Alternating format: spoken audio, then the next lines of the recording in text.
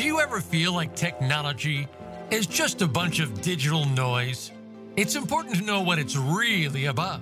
This is Telecom Talk with host Pat Pittman. Pat brings over a half-century of experience in the telecom industry and has seen firsthand many changes, regulations, and new technology.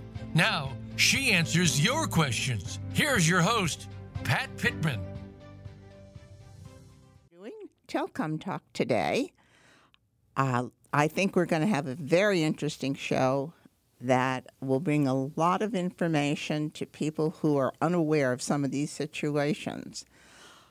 Luckily today, and I do mean luckily, we have a guest, Martha Beyer. Martha is not only a lawyer, she specializes in telecom and various areas around telecom. So she really knows what's going on out there and what's happening in all the different areas that are touched by the law and that you need to be aware of. So say hello, Martha. Hi, Pat, and hi, everyone. It's very nice to have been invited. Thank you very much for including me. Oh, you're very welcome. I know my listeners are really going to be interested in some of the things we're going to talk about today because it definitely and directly affects them. Well, that's what I hope. That's the information I hope to provide. I'm happy to share. And as I mentioned to you before we were on the air, if someone has a question that I can't answer immediately, if they email the show, I will then get back to you with an answer. Perfect. Thank you. I'm sure several of our listeners will take advantage of that. Well, let's get started. I know there's been a lot of funding set aside for telehealth, put my teeth back in, telehealth, due to the COVID-19 funding. What's up with that? Well, so this is a very interesting topic. When the CARES Act was first passed, $200 million was appropriated for the FCC to disperse sort of as it saw fit. And as of today, just under $105 million has actually been awarded. But two Democratic congressmen recently have raised the question about how the funds have been distributed, of the $105 million, because there are a number of people who have applied for telehealth funding and have not received it yet. So this is an ongoing issue. Do you with telehealth funding? What exactly do they want to fund? I mean, or is that what they're asking about? Is it open to interpretation? Well, so it's not. There's not a lot of interpretation, but the problem is, in the past, that is historically, physicians and other medical providers were not eligible for insurance reimbursement when patient consultations were done by phone. Oh, really? And interesting. No, they weren't. And that has changed. That has changed quite dramatically. But if you are a small local doctor's office and are looking for some sorts of funding, and I can't tell you specifically what equipment it qualifies, that I don't know off the top of my head.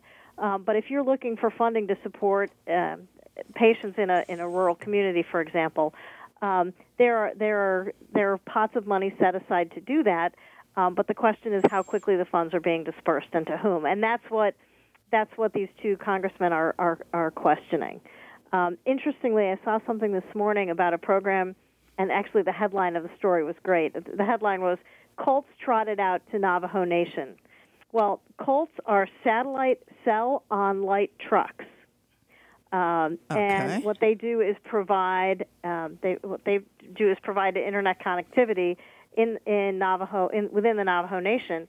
And the Navajo Nation has been hit particularly hard with COVID, and so anything that can be done to try to manage the crisis there has been a positive. Certainly there are special pots of money that have been set aside not only through the FCC, but also through the Bureau of Indian Affairs to help expedite getting systems in place that can support medical consultation that can be done remotely. So anyway, this is pretty interesting. in the state of North Carolina, and there may be other states where this has happened as well. I just happened to talk to a friend who's a physician who was telling me about it. In some of the more economically distressed areas of the state has secured a number of school buses that it has converted into Wi-Fi hotspots, so that people who might not otherwise have connectivity can get it. Possibly not forever, but these mobile hotspots enable people to connect who have not been able to connect before, and that's viewed as a very positive thing. So there are a number of changes. The application process for telehealth funding, I can't address off the top of my head, but there is funding there because the goal is to try to keep people healthy or keep them safe to the best of everyone's ability. And I think that there are a lot of people who remain concerned about going into a crowd, particularly in a medical facility. Absolutely. It's interesting because here in Arizona we have two different Indian reservations. One up in the Navajo, which is in the northeast corner of the state, and then practically, just a couple miles from here, we have the Maricopa County Pima Indians. So, and some of that area that they have is very, very desolate, and I know connectivity has been a really big problem for them for a long time. Well, this ties certainly somewhat into the issue of network neutrality. And providing broadband. I mean, everyone wants to provide broadband service. Businesses that have the ability to do it always want to provide it down Main Street in large cities because that's where the money is, and it doesn't necessarily in and of itself make financial sense to provide it in rural or poorer communities where they won't get their money back. And the answer to that issue tends to be a public-private partnership, because if what you're looking at is strictly dollars and cents, it won't ever make sense. Oh, that's for sure, because, it is desolate out there. And yet some of the poorer citizens we have are on the Indian reservation. Absolutely. And the BIA has set aside special funding for broadband deployment on tribal lands. It's just a question of going through the process to getting it and making sure there's a need for it and that people want it. Yeah, you're right. A lot of times everybody thinks that's a good idea, but if the people don't want it or won't use it, what good is it? That's a couple of years ago. I went out and met with a local tribal nation, tribal council in New York, but on the Canadian border. And what I discovered, and maybe it shouldn't have been a surprise, was that there was great wealth and great poverty, and not much in the middle. And we had access to funding to build out a network, and the tribal council decided that they needed access at the community center where kids go after school, but to deploy it on a more widespread basis when people don't have computers, it wasn't necessary, and they opted not to do it. Interesting, but you're right. How many are going to have computers of a quality where they can do telemedicine or do remote learning if they have a computer at all? And telemedicine is not the answer to all things. No. I was actually at the dermatologist last week, and he said, we simply can't do telemedicine. We need to see moles and lesions and other things. We need to see them. We need to feel them. A picture is not going to do it. But for many people and many medical situations, telehealth works just fine. True. And I think it's a good idea, especially to keep people out of crowded areas. Yeah. Absolutely. Well, very good. Let's talk a little bit. We talked a little bit about net neutrality. Why don't we go right into that? That's fine. So back in 2015 and 16, under the Obama administration, the FCC enforced and created network neutrality rules that essentially gave the FCC the authority to manage Internet service providers. And in that context, such providers, and it really applies to the biggest guys, but and primarily the four big ones. The FCC said you cannot block traffic, you cannot throttle traffic, and you cannot create fast lanes for people whose content essentially you like more than others. Isn't that kind of not only discriminatory but kind of hard to do? Well, I think the big guys know how to do it, and in fact, they're doing it already. Oh, okay. But with the new administration, the net neutrality rules were abandoned, and what happened next was that, in fact, if you watch your own email, you may notice that it comes in spurts more than it used to, and that's essentially because they are throttling. And instead of having to be responsible and notifying government agencies about how traffic was managed, now they have to disclose that information on their own web pages. And I would say good luck finding it, because I have had no luck doing so. And I spent some time last week actually trying to look for those statistics from the big four, Comcast, Charter, AT&T, and Verizon, and I had no luck. I couldn't find the information anywhere. So the other issue is that, and it kind of is, unless you're a telecom nerd like me, it's kind of like the stuff of watching paint dry. Uh-huh. But what happened when the new administration came into place is that it determined that the Internet access was an information service, not a telecommunications service. And as an information service, it was subject to light hand regulation. And that has allowed for some bad behavior. And even though the Big Four all promised they wouldn't do any of these things, in fact, they'd spent a lot of money lobbying to do exactly this. So it was only a matter of time, I think, before it could be assumed that they would do this. AT&T recently got caught allowing its subscribers to access HBO Max, which is a product that it owns, without having such access charged against the data plan that went with the account. So, in fact, that's exactly what it's doing. It's just creating paid prioritization, even though it swore it wouldn't do it. And I was looking at the AT&T annual report last week, and in fact, it says they won't do it. But in fact, that's exactly what they are doing. So the real question is, do you think the Internet is a utility? I happen to think that it is. I don't think it was 20 years ago, but I think it is now. I think we all rely on it, perhaps not to the same extent that we rely upon electricity, but it's pretty close. And particularly in COVID times when kids are homeschooling and people are teleworking, if you don't have Internet access, you are at a marked disadvantage. And as we mentioned earlier, it's never going to make sense to provide service in communities in non-dense communities or non-financially solvent communities, because the provider has huge expense to install it, and it's never going to recapture its money. So if the only model you're looking at is the financial one, it's not a winner. It doesn't make sense financially. And so what this does, and this is an old phrase, but it only makes the digital divide bigger, because it's really the Internet haves versus the Internet have-nots. And kids who go to college without basic Internet skills, and it's not just densely populated areas that are struggling. It's also economically challenged communities. I bet.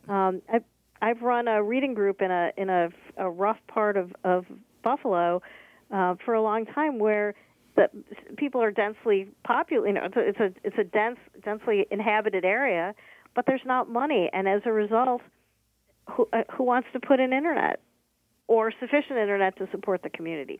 So the kids who go to this school are at a marked disadvantage, and when they get to high school and they don't have those basic computer skills, they're even further behind. I can imagine they fall far behind quickly without the computer skills that all the rest of the kids have. Absolutely, and then they go to college and don't have these skills, or you're running a small business and you need access to markets and information, and you can't get it because the service isn't available. I think it is a lame argument to suggest that the Internet is not a utility. I absolutely think that it has become one, and we need to treat it as such. The other day, not too long ago, my Internet at home went out, or at my office went out, and it was like, oh, now what do I do? I rely on the Internet for so much information. And I have, cloud passwords and things like that. And it's like, now I don't even remember telephone numbers because I've got it all in a... That's right. Yeah. And without it, and they kept saying it was going to be out for like 4 or 5 hours. luckily, their estimates were wrong, and they were back in about an hour and a half. So that was good. But it was strange because we usually have pretty stable services. So it was something that was fairly unusual. It's a challenge, and you don't necessarily appreciate how valuable it is or how ubiquitous its use has become until you don't have it. Absolutely. And it's brutal. Oh, yeah, it absolutely is brutal. And some of these disadvantaged neighborhoods really suffer. Absolutely, and it only makes that divide greater. And there are those who say, well, we don't need heavy-handed regulation. Regulation stifles innovation. I believe that is just not true. I think regulation provides additional hurdles that people need to jump over to accomplish goals, but I don't think it stifles innovation. I think it enables it. And so I think these are terrible arguments that end up keeping people down. If you have read or have heard the book Hillbilly Elegy, it's a wonderful book, and it really opened my eyes to exactly the kind of people who need Internet access the most and who don't have it or have limited access to it.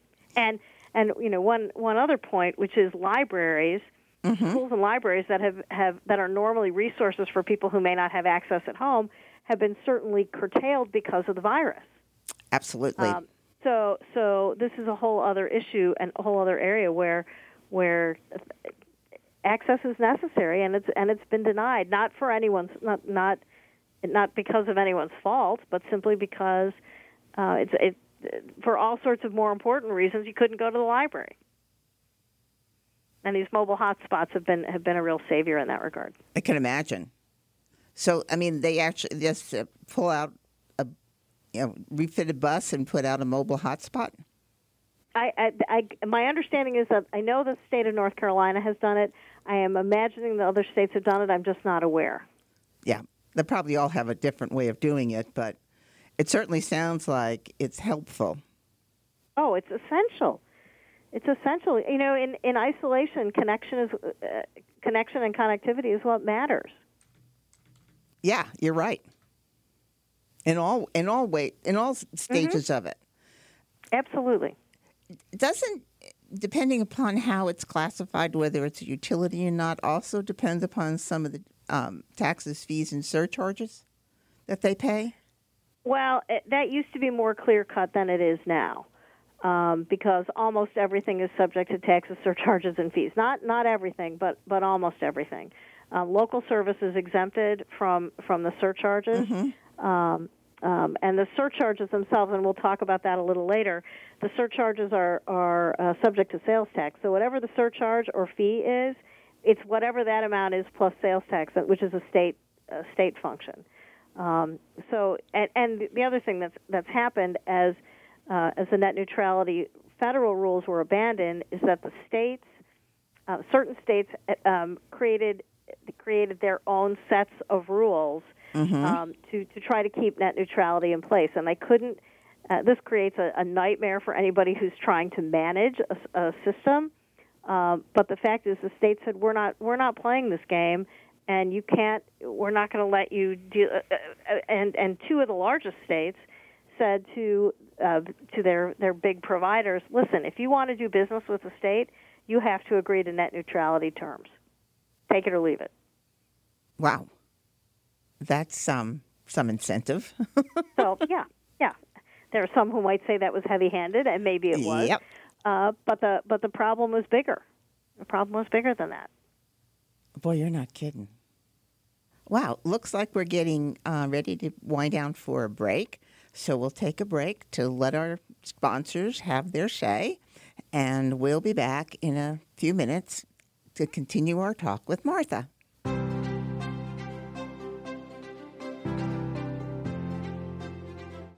Become our friend on Facebook. Post your thoughts about our shows and network on our timeline. Visit Facebook.com/Voice America. We hear it and read about it every day in the news. America is heading over a fiscal cliff. Home prices are still receding and unemployment growing. How can you preserve and increase your wealth in this kind of economy? Tune in to Turning Hard Times into Good Times with host Jay Taylor. Jay will explain the decline of our monetary system and the economy, and will give you winning investment ideas and the tools to protect and increase your wealth. Turning Hard Times into Good Times with Jay Taylor can be heard Tuesdays at 3 p.m. Eastern Time, 12 noon Pacific Time on the Voice America Business Channel. Every day in business, we hear jargon, see writing from so-called experts, and don't know what we should follow and what we should avoid. Now, there's a program to sort everything out. The 2020s Enterprise with Sam Holzman is the program that provides actual best practices, insights, and real-world solutions that help business executives, technology executives, managers, and staff using straightforward talk. Listen live every Wednesday at 3 p.m. Eastern Time and 12 noon Pacific Time on the Voice America Business Channel. You hear about it all the time. Compromises, destructive malware, major breaches. You can't turn on the news without hearing about the latest cyber event. Learn more about cybersecurity, how it has become one of the most significant threats to our national security, and the battle experts undergo every day on your behalf to protect you, your families, and your data. Task Force 7 Radio with host George Reedus is the voice of cybersecurity around the world. Tune in live every Monday at 8 p.m. Eastern Time, 5 p.m. Pacific on the Voice America Business Channel. When it comes to business, you'll find the experts here. Voice America Business Network.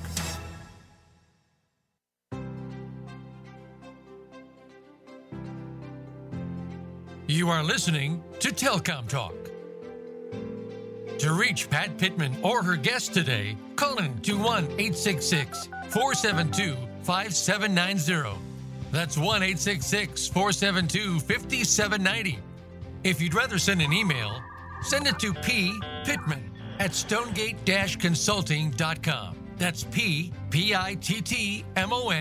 @stonegate-consulting.com. Now, back to Telcom Talk. Hi, we're back, and we're talking with Martha Beyer, our telecom lawyer extraordinaire. So, with a lot of information regarding issues that are floating around out there that we really should be paying attention to. Martha, one of the questions, or I should say part of the questions that I get a lot, which obviously I can't answer, is on the 5G, not only the deployment, but everybody comes along and starts moaning about it affecting my brain. Do you have any thoughts on that? So the FCC has taken a very strong position that that 5G does not have negative health consequences. Now, okay. with that said, I hate talking on my cell phone, and I do not like to keep it next to my ear for extended periods of time. I don't think that makes sense for anyone. But I think short-term exposure is, it's radiation. It's just like your electric blanket or anything else. The science guys are saying it's not an issue, and I think they're probably right, but I wouldn't go so far as to promise it. The thing that the hot issue that's come up recently with 5G is that there have been certain conspiracy theorists, primarily in Europe, but also in Australia and in the U.S., who have claimed that 5G is responsible for the spread of the coronavirus. Nothing could be further from the truth.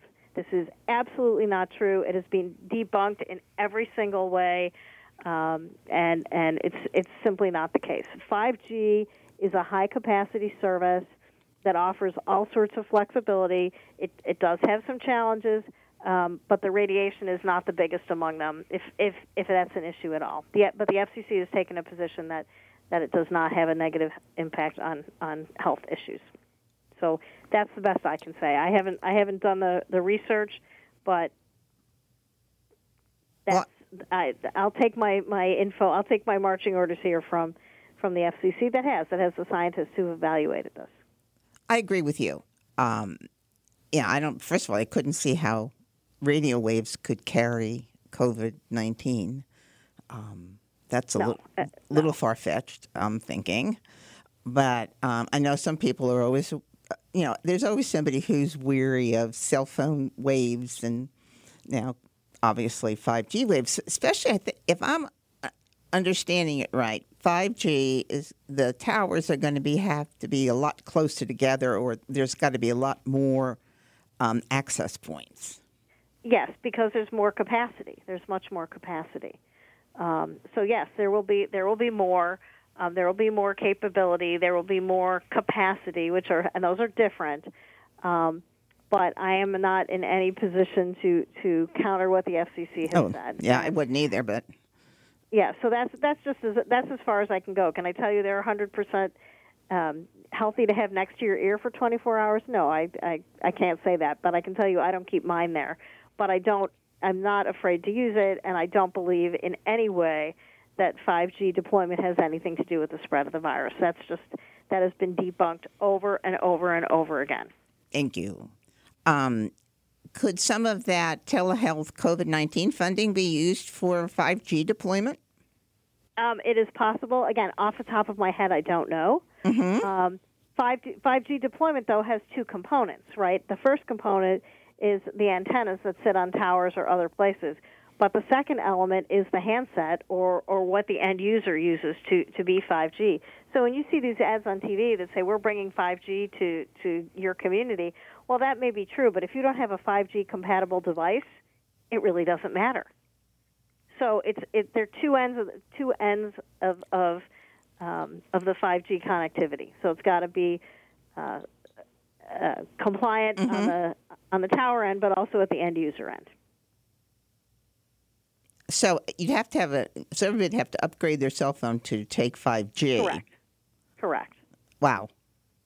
Correct. And if you live in a community where 5G is not available, you're spending a lot of money to get 5G compatibility that's not useful to you, or that may not be useful to you. Or only useful occasionally when you go into an area that's got 5G. Correct. Wow. That is a boon for the equipment manufacturers. So a couple of years ago, I went to Mobile World Congress in Barcelona, and it's the biggest trade show I've ever seen. I think it makes the Consumer Electronics Show sort of look like a garage sale. Wow. In terms of size. But there were so many entities selling handsets. Now, many of them are Asian and from Asian companies, and it's a worldwide event. It's not an American event. But yeah, where there's a market, there will be somebody there to fill it. Yeah, you're right. Got that. Well, great. Let's talk a little bit about some of the new 911 areas that are coming under more and more scrutiny. I understand we have a new law. Well, we do. It became effective in February. It is called Carrie's Law. It is named after Carrie Hunt, who was tragically murdered in 2013 in front of her young children. And her 9-year-old daughter knew to call 911 when the estranged father came into the room and started hurting the mother. But the fact is, the little girl who had been taught to dial 911 did not realize that she needed to dial a 9 to get an outside line. Well, how many children would recognize that? You wouldn't know this. So effective in February of this year, anyone who is installing or manufacturing a new multi-line telephone system must be sure that it is compliant with Carrie's Law, which means that you cannot be required to dial an extra digit to reach 911. Originally, when this came up in shortly after her death, fax machines were in more wide use. Were used more frequently. And the concern was that people would have essentially what's known as fat finger disease and dial 9 and then to get an outside line and then to begin to make a long-distance call for a fax and hit 1 twice, thus calling for the police or the fire or whoever to be dispatched. Right. People are using fax a whole lot less, although I am looking at my fax machine right now, and I do use it. Not often, but I do. But the feeling was that the blocking of access to 911 with any digit, whether it was 9 or an 8 or a 2, it didn't matter, that was not worth the risk. So effective February 16th, I believe, of this year, new systems, newly manufactured systems, and newly installed systems, multi-line telephone systems, must be Carrie's Law compliant. Now, that's the first part. The second part is, what if you don't have a new system? Well, that's what I'm going to say. Not everybody has a system manufactured in the last couple of years. Correct. So do they need to comply with Kerry's law? Well, yes and no. No, because the strict language of the law says new and newly installed. But there are other areas of law that govern employee, guest, contractor safety. And one of those is OSHA. Mm-hmm. Oh, really? I didn't realize OSHA was in this.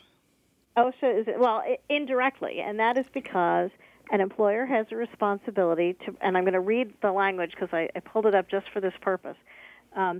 Under the OSHA law, employers have a responsibility to provide a safe workplace, and that means providing a workplace that is free from serious recognized hazards and comply with standards, rules, and regulations issued under the OSHA Act, under the OSH Act. Mm-hmm. So that doesn't specifically mention Kerry's law, but I don't think it would take much of an attorney, let alone a good attorney, to make the argument that denying access to 911 constituted an unsafe work environment.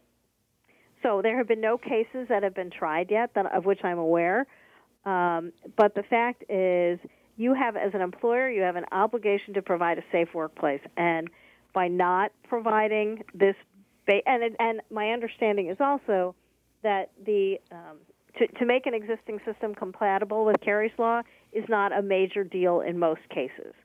So it's better to simply have done it so that you are compliant. And one of the other components of Kerry's law is that there has to be simultaneous notification to third parties. So if you're a big business, you can tell the security desk that someone's called 911, and you must.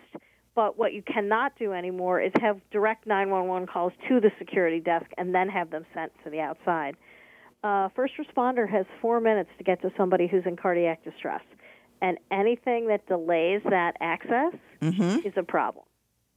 So putting an extra step or an extra person in the middle is not a workable alternative.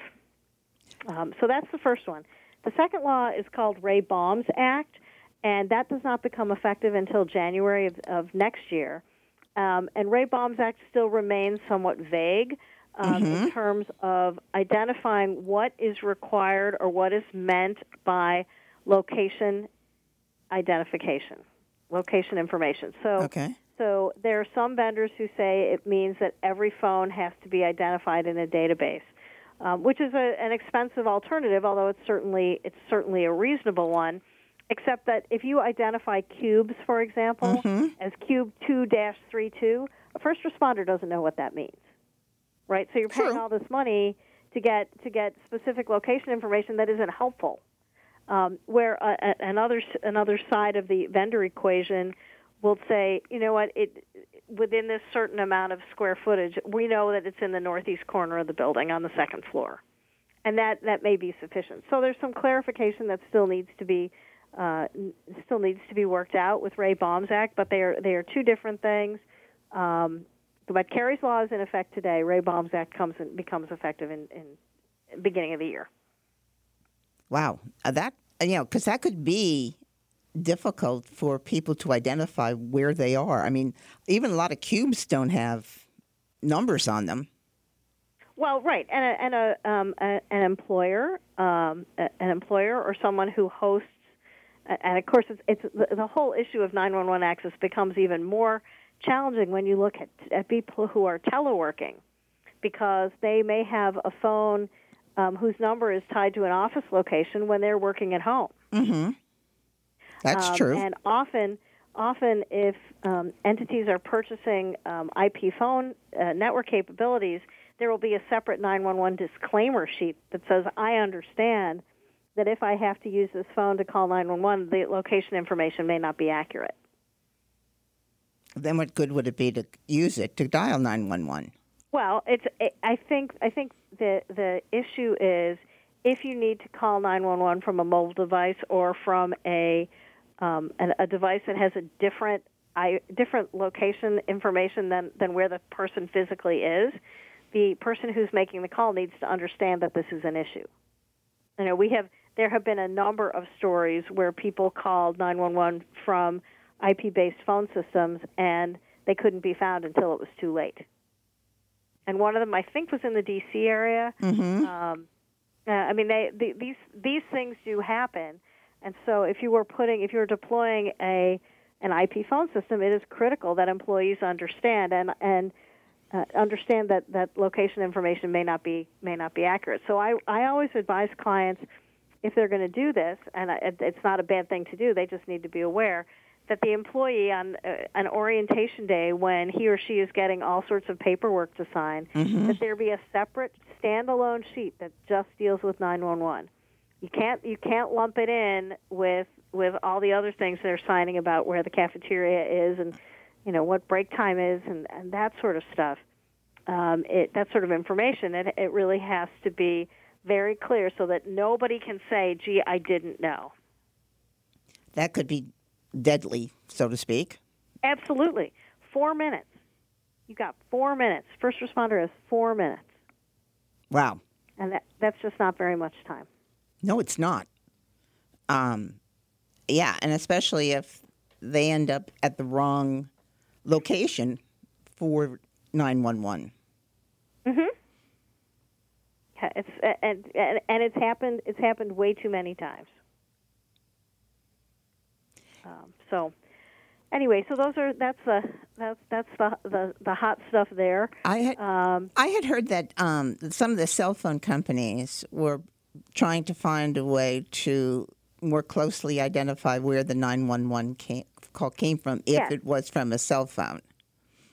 They are, and they're also supposed to be recognizing the Z. So you've got the X and Y axis, Mm-hmm. but also the Z axis. What floor are we on? But it's not 100% reliable, and it's more reliable than text to 911, which does not work in many places. Mm-hmm. Texting to 911 is not a good plan. But a mobile device to 911, it is not fair to assume that the first responder will know the location, because they may not. Well, certainly sounds like, the best thing to do is try to figure out some way to get a location information. But I imagine it's difficult, especially when people are walking around. Well, right, it is. From an enterprise perspective, Mm-hmm. it is not a bad idea if it's done with notice in advance to test 911 capabilities. But don't just do it.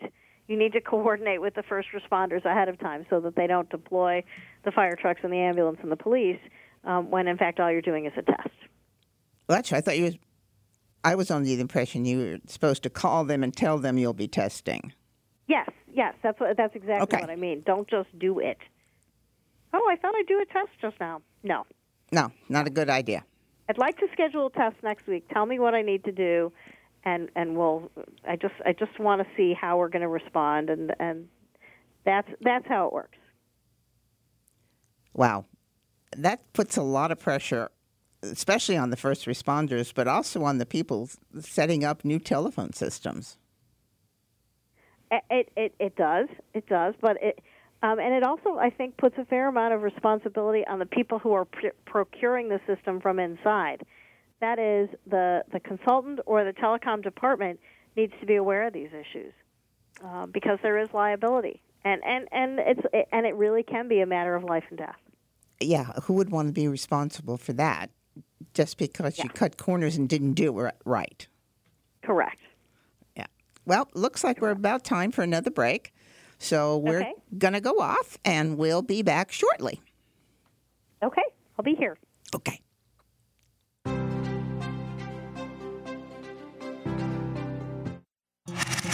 Voice America is on your favorite smart speaker. If you have Alexa or Google Home, go ahead and give us a try. Hey, Alexa, play Finding Your Frequency podcast on TuneIn.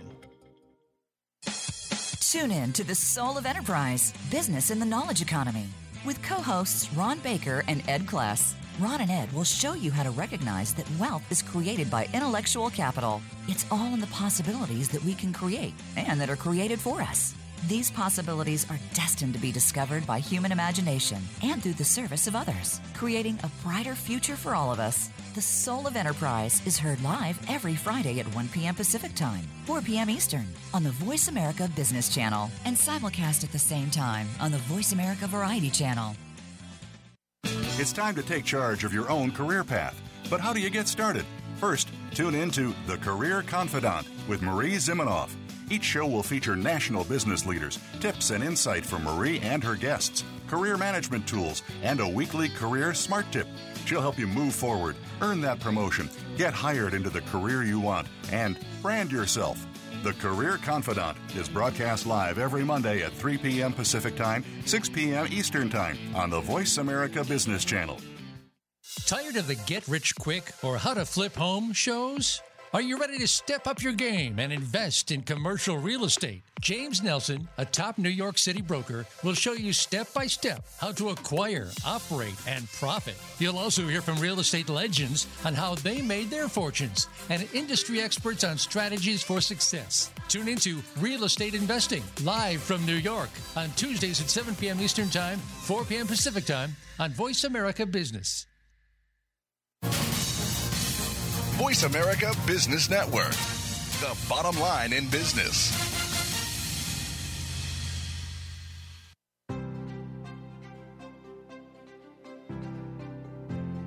You are listening to Telcom Talk. To reach Pat Pittman or her guest today, call in to 1-866-472-5790. That's 1-866-472-5790. If you'd rather send an email, send it to ppittman@stonegate-consulting.com. That's PITTMON@stonegate-consulting.com. Now, back to Telcom Talk. Hi, this is Pat Pittman, and we're talking here with Martha Beyer, a telecom lawyer who's been filling us in on some of the very interesting and some of the scary parts of the law as it pertains to telecom. One of the issues I think a lot of people, especially now that when you look back and think about what's happening and the Carey's Law information and the Raybaum Act and all the other different things, and you think about buying a new system or re-upping the one you have, what kind of contracts or what should they be looking for in a contract? What are some of the gotchas that the poor people don't know are happening? So there are a couple of items. Most of them are related to service as opposed to equipment. Mm-hmm. So the ones that I will highlight are all service related. Okay. I will say right up front, contrary to what you'd think, these things are never really about price. And I know I can hear people falling over. It's not really about price. It's about terms, because the fact is, often buried in the terms on page 47 of an obscure website is a statement that says something like, "We reserve the right to change these terms at any time. Your continued use constitutes acceptance of those terms." Well, this is a problem because, first of all, you don't know what the terms are. Secondly, you don't know where they are. And third, you don't know when they've changed. So when someone tells you that they're going to be selling you a service that's going to cost, and I'm picking nice round numbers, yes, $100 a month, in fact, starting on July 1st, that service, assuming that it is not strictly local communication service, is going to be subject to a 26.5% universal service assessment. And on top of that will be the telecommunications relay service charge, local number portability charge, and the North American numbering plan charge, all of which will then be added together, and sales tax will be calculated. That 26.5%, that's huge. And that's just the universal service charge. That's not the other stuff. So if and that's the highest it's ever been. Why? You think, why? Probably because there's greater demand for the funds that universal service raises, which are for rural health care facilities, schools and libraries, providing service in high cost areas, and there's one other that is escaping me at the moment. But Universal Service Fund supports all of these worthy endeavors: rural health care, education, There are 4 of them. I'm missing one. That's okay. But in any case, it's going up because there's more demand. There's greater need, and as we talked about earlier, the people who live in wealthier communities, this is not an issue for them, but it is very definitely an issue in either sparsely populated or poorer communities where they simply can't afford access to regular, to plain old commercial internet service. It's not an option. It's not a financial option. So, and I think I kind of got off topic, but this USF charge thing is a very big deal to me, because it only drives home even further that the price that an account exec is quoting is really not. It may be related to the final charge, but it isn't the final charge. So I have no problem with someone who tells me that service that I'm buying is going to cost $100 a month. But I have a huge problem when they tell me it's going to cost $100 a month and it costs $150. True. And often providers are, and I'm not blaming account teams because they may not know this. They should, but they may not. Mm-hmm. But the fact is, a consumer needs to know that if you focus on price, from my perspective, I'm a lawyer, I get it, you're focusing on the wrong thing. It's really got to be on the terms, and somebody has to read them carefully, even though the provider only gave you a single sheet to sign. Somewhere on that sheet it says, for a definition of the terms, go to www. And you can search around there for a couple hours before you find anything that you need. Yet you're bound by those terms because that's the agreement that you signed. Interesting. One of the other issues, contractual issues, has to do with force majeure, which is sort of an outside force. Okay. And under most force majeure provisions, if through no fault of the provider or the customer the service can't be provided, the provider is often relieved of the duty to provide. That is, if you go to the grocery store and they don't have rice, you don't pay for rice, right? You didn't buy it. But often these contracts are not written that way, so the provider is excused from providing the service, but the customer is still on the hook for paying. So they don't have to provide, but you have to pay? Correct. Wow. Correct. And that's in more of these contracts than you can imagine. And I had this experience with a client of mine who was in Lower Manhattan, and Hurricane Sandy happened, and they were out of service for 6 months, and the bills kept coming. Now, we didn't pay them, but according to the contract, we were still on the hook. They didn't have to provide the service, but we still had to pay. And if we go back to the grocery store example, again, they don't have rice. You don't pay for rice. You don't pay for what you're not getting. That's not how these work. Is there anything you can do about that? Well, I think the first thing is you don't start screaming at the account exec about it, because chances are the account exec doesn't know. Probably, yeah. And in all fairness, what you want to do is get this solved.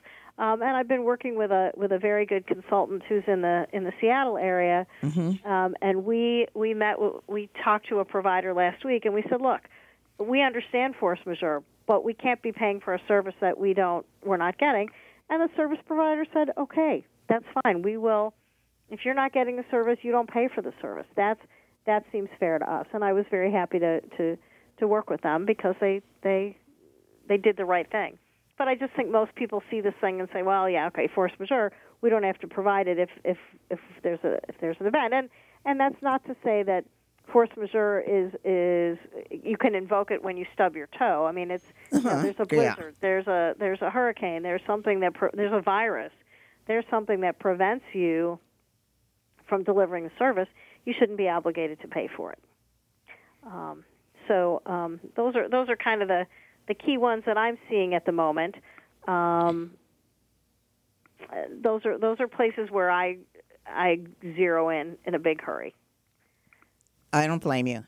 I heard one time that there was, I think it was up in the Northeast, but don't quote me on that, and they had bought cell service, and of course when they got their bill, there was extra fees and surcharges on there.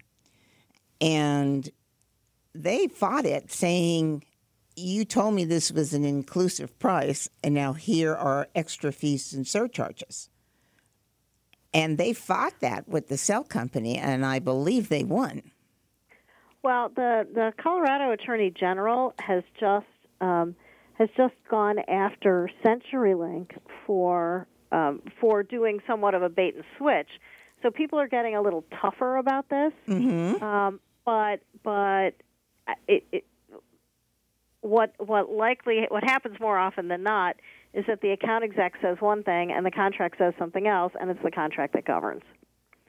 So that's an ongoing challenge. Well, yeah, for sure. What about the various tariffs and things like that? How do they play into it? Well, tariffs are largely gone. They're not completely gone, but they are largely gone. Mm-hmm. And tariffs most often affect intrastate service only. Okay. As the Telecommunications Act of 1996 largely got rid of most of them. Where a tariff governs, it governs. But there's no short answer to that either. But tariffs are mostly intrastate, and services surcharges like universal service don't apply to local service. So just like the telecommunications excise tax battles of a decade ago that were led by the legendary Hank Levine and his group at Levine, Blazak, Block, and Boothby, they're the ones who brought down that charge, and that was a big deal. But these are expensive court battles. And good for them for taking them on and prevailing. Yeah, I can remember that because I got quite a few consulting jobs getting rid of or calculating what their credit would be because it was so prorated and the percentage changed and how many months was it in service, and it got really complicated. But if you figured it out, it was a nice chunk of change a lot of people got back. Yep, absolutely. Absolutely. Steve Rosen ended up doing a lot of the work on that. He's a great lawyer, and he and Hank and that firm did a great service to everyone. Yeah, because it had been in, since like 1812 or something ridiculous like that? I think it was not the Spanish-American War. One of them. But possibly that long.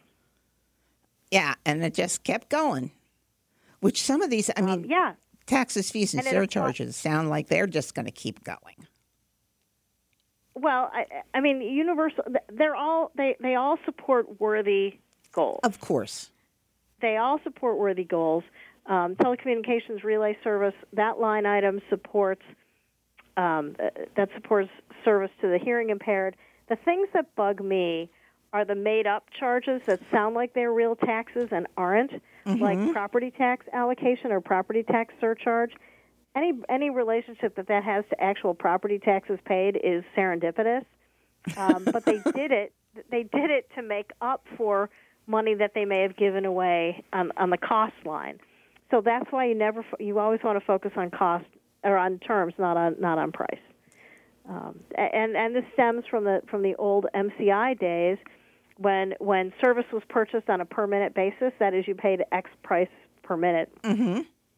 And and I'm picking these numbers out of the air, but the big providers were saying long distance was going to be 4 or 5 cents a minute, and MCI came in and said we're going to offer it for 1, and the other guys couldn't figure out how they were doing it, but they had to match it, except that they also had to balance their books, and so they created these items that sounded like taxes to recapture the revenue that they'd given away in the per-minute charge.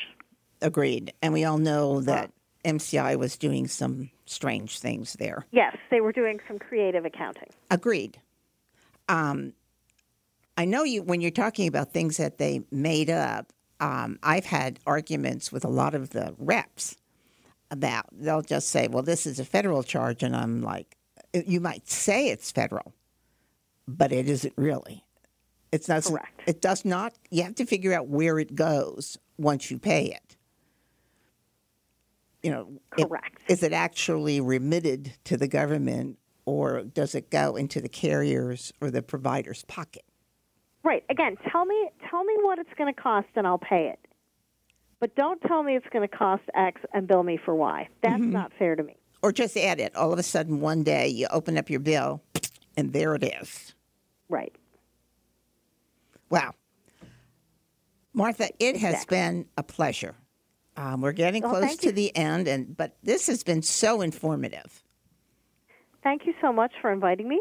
Oh, you're by all means welcome. We might, as things go on, might invite you back for some. Well, there's so much to talk. There's so much to talk about in this arena, and people are not aware of that. No, that's why I have a job. True. Yes, I can imagine. I bet you're really busy these days with a lot of these things. I keep hearing that there's just lawyers waiting in with bated breath to jump on anybody who comes down with COVID at a business location. It's going to be very tough to prove because of the incubation period. How do you know where you got it? I mean, yes, this is an issue. And, I'm involved with a tennis club that's getting ready to reopen, and that's something that we're saying to our members. Like, look, we're not. You choose to come here. That's on you. But the fact is, first of all, you can't sign away your rights. And secondly, proving where someone got it is going to be difficult. Extremely difficult. Yeah, that's what I thought. Well, Martha, thank you so much. We've come to the end of the show. You are most welcome. Come to the end of the show, and I hate to see it close because you've got such great information. Well, thank you for the invitation again. It's been a pleasure. Oh, you're welcome. You have a great day, Martha. Thanks. You too. Thanks. Bye. Bye-bye. Thank you for making Telecom Talk a part of your week. Be sure to join host Pat Pittman for another episode next Monday at 4 p.m. Eastern Time and 1 p.m. Pacific Time on the Voice America Business Channel. We'll connect again next week.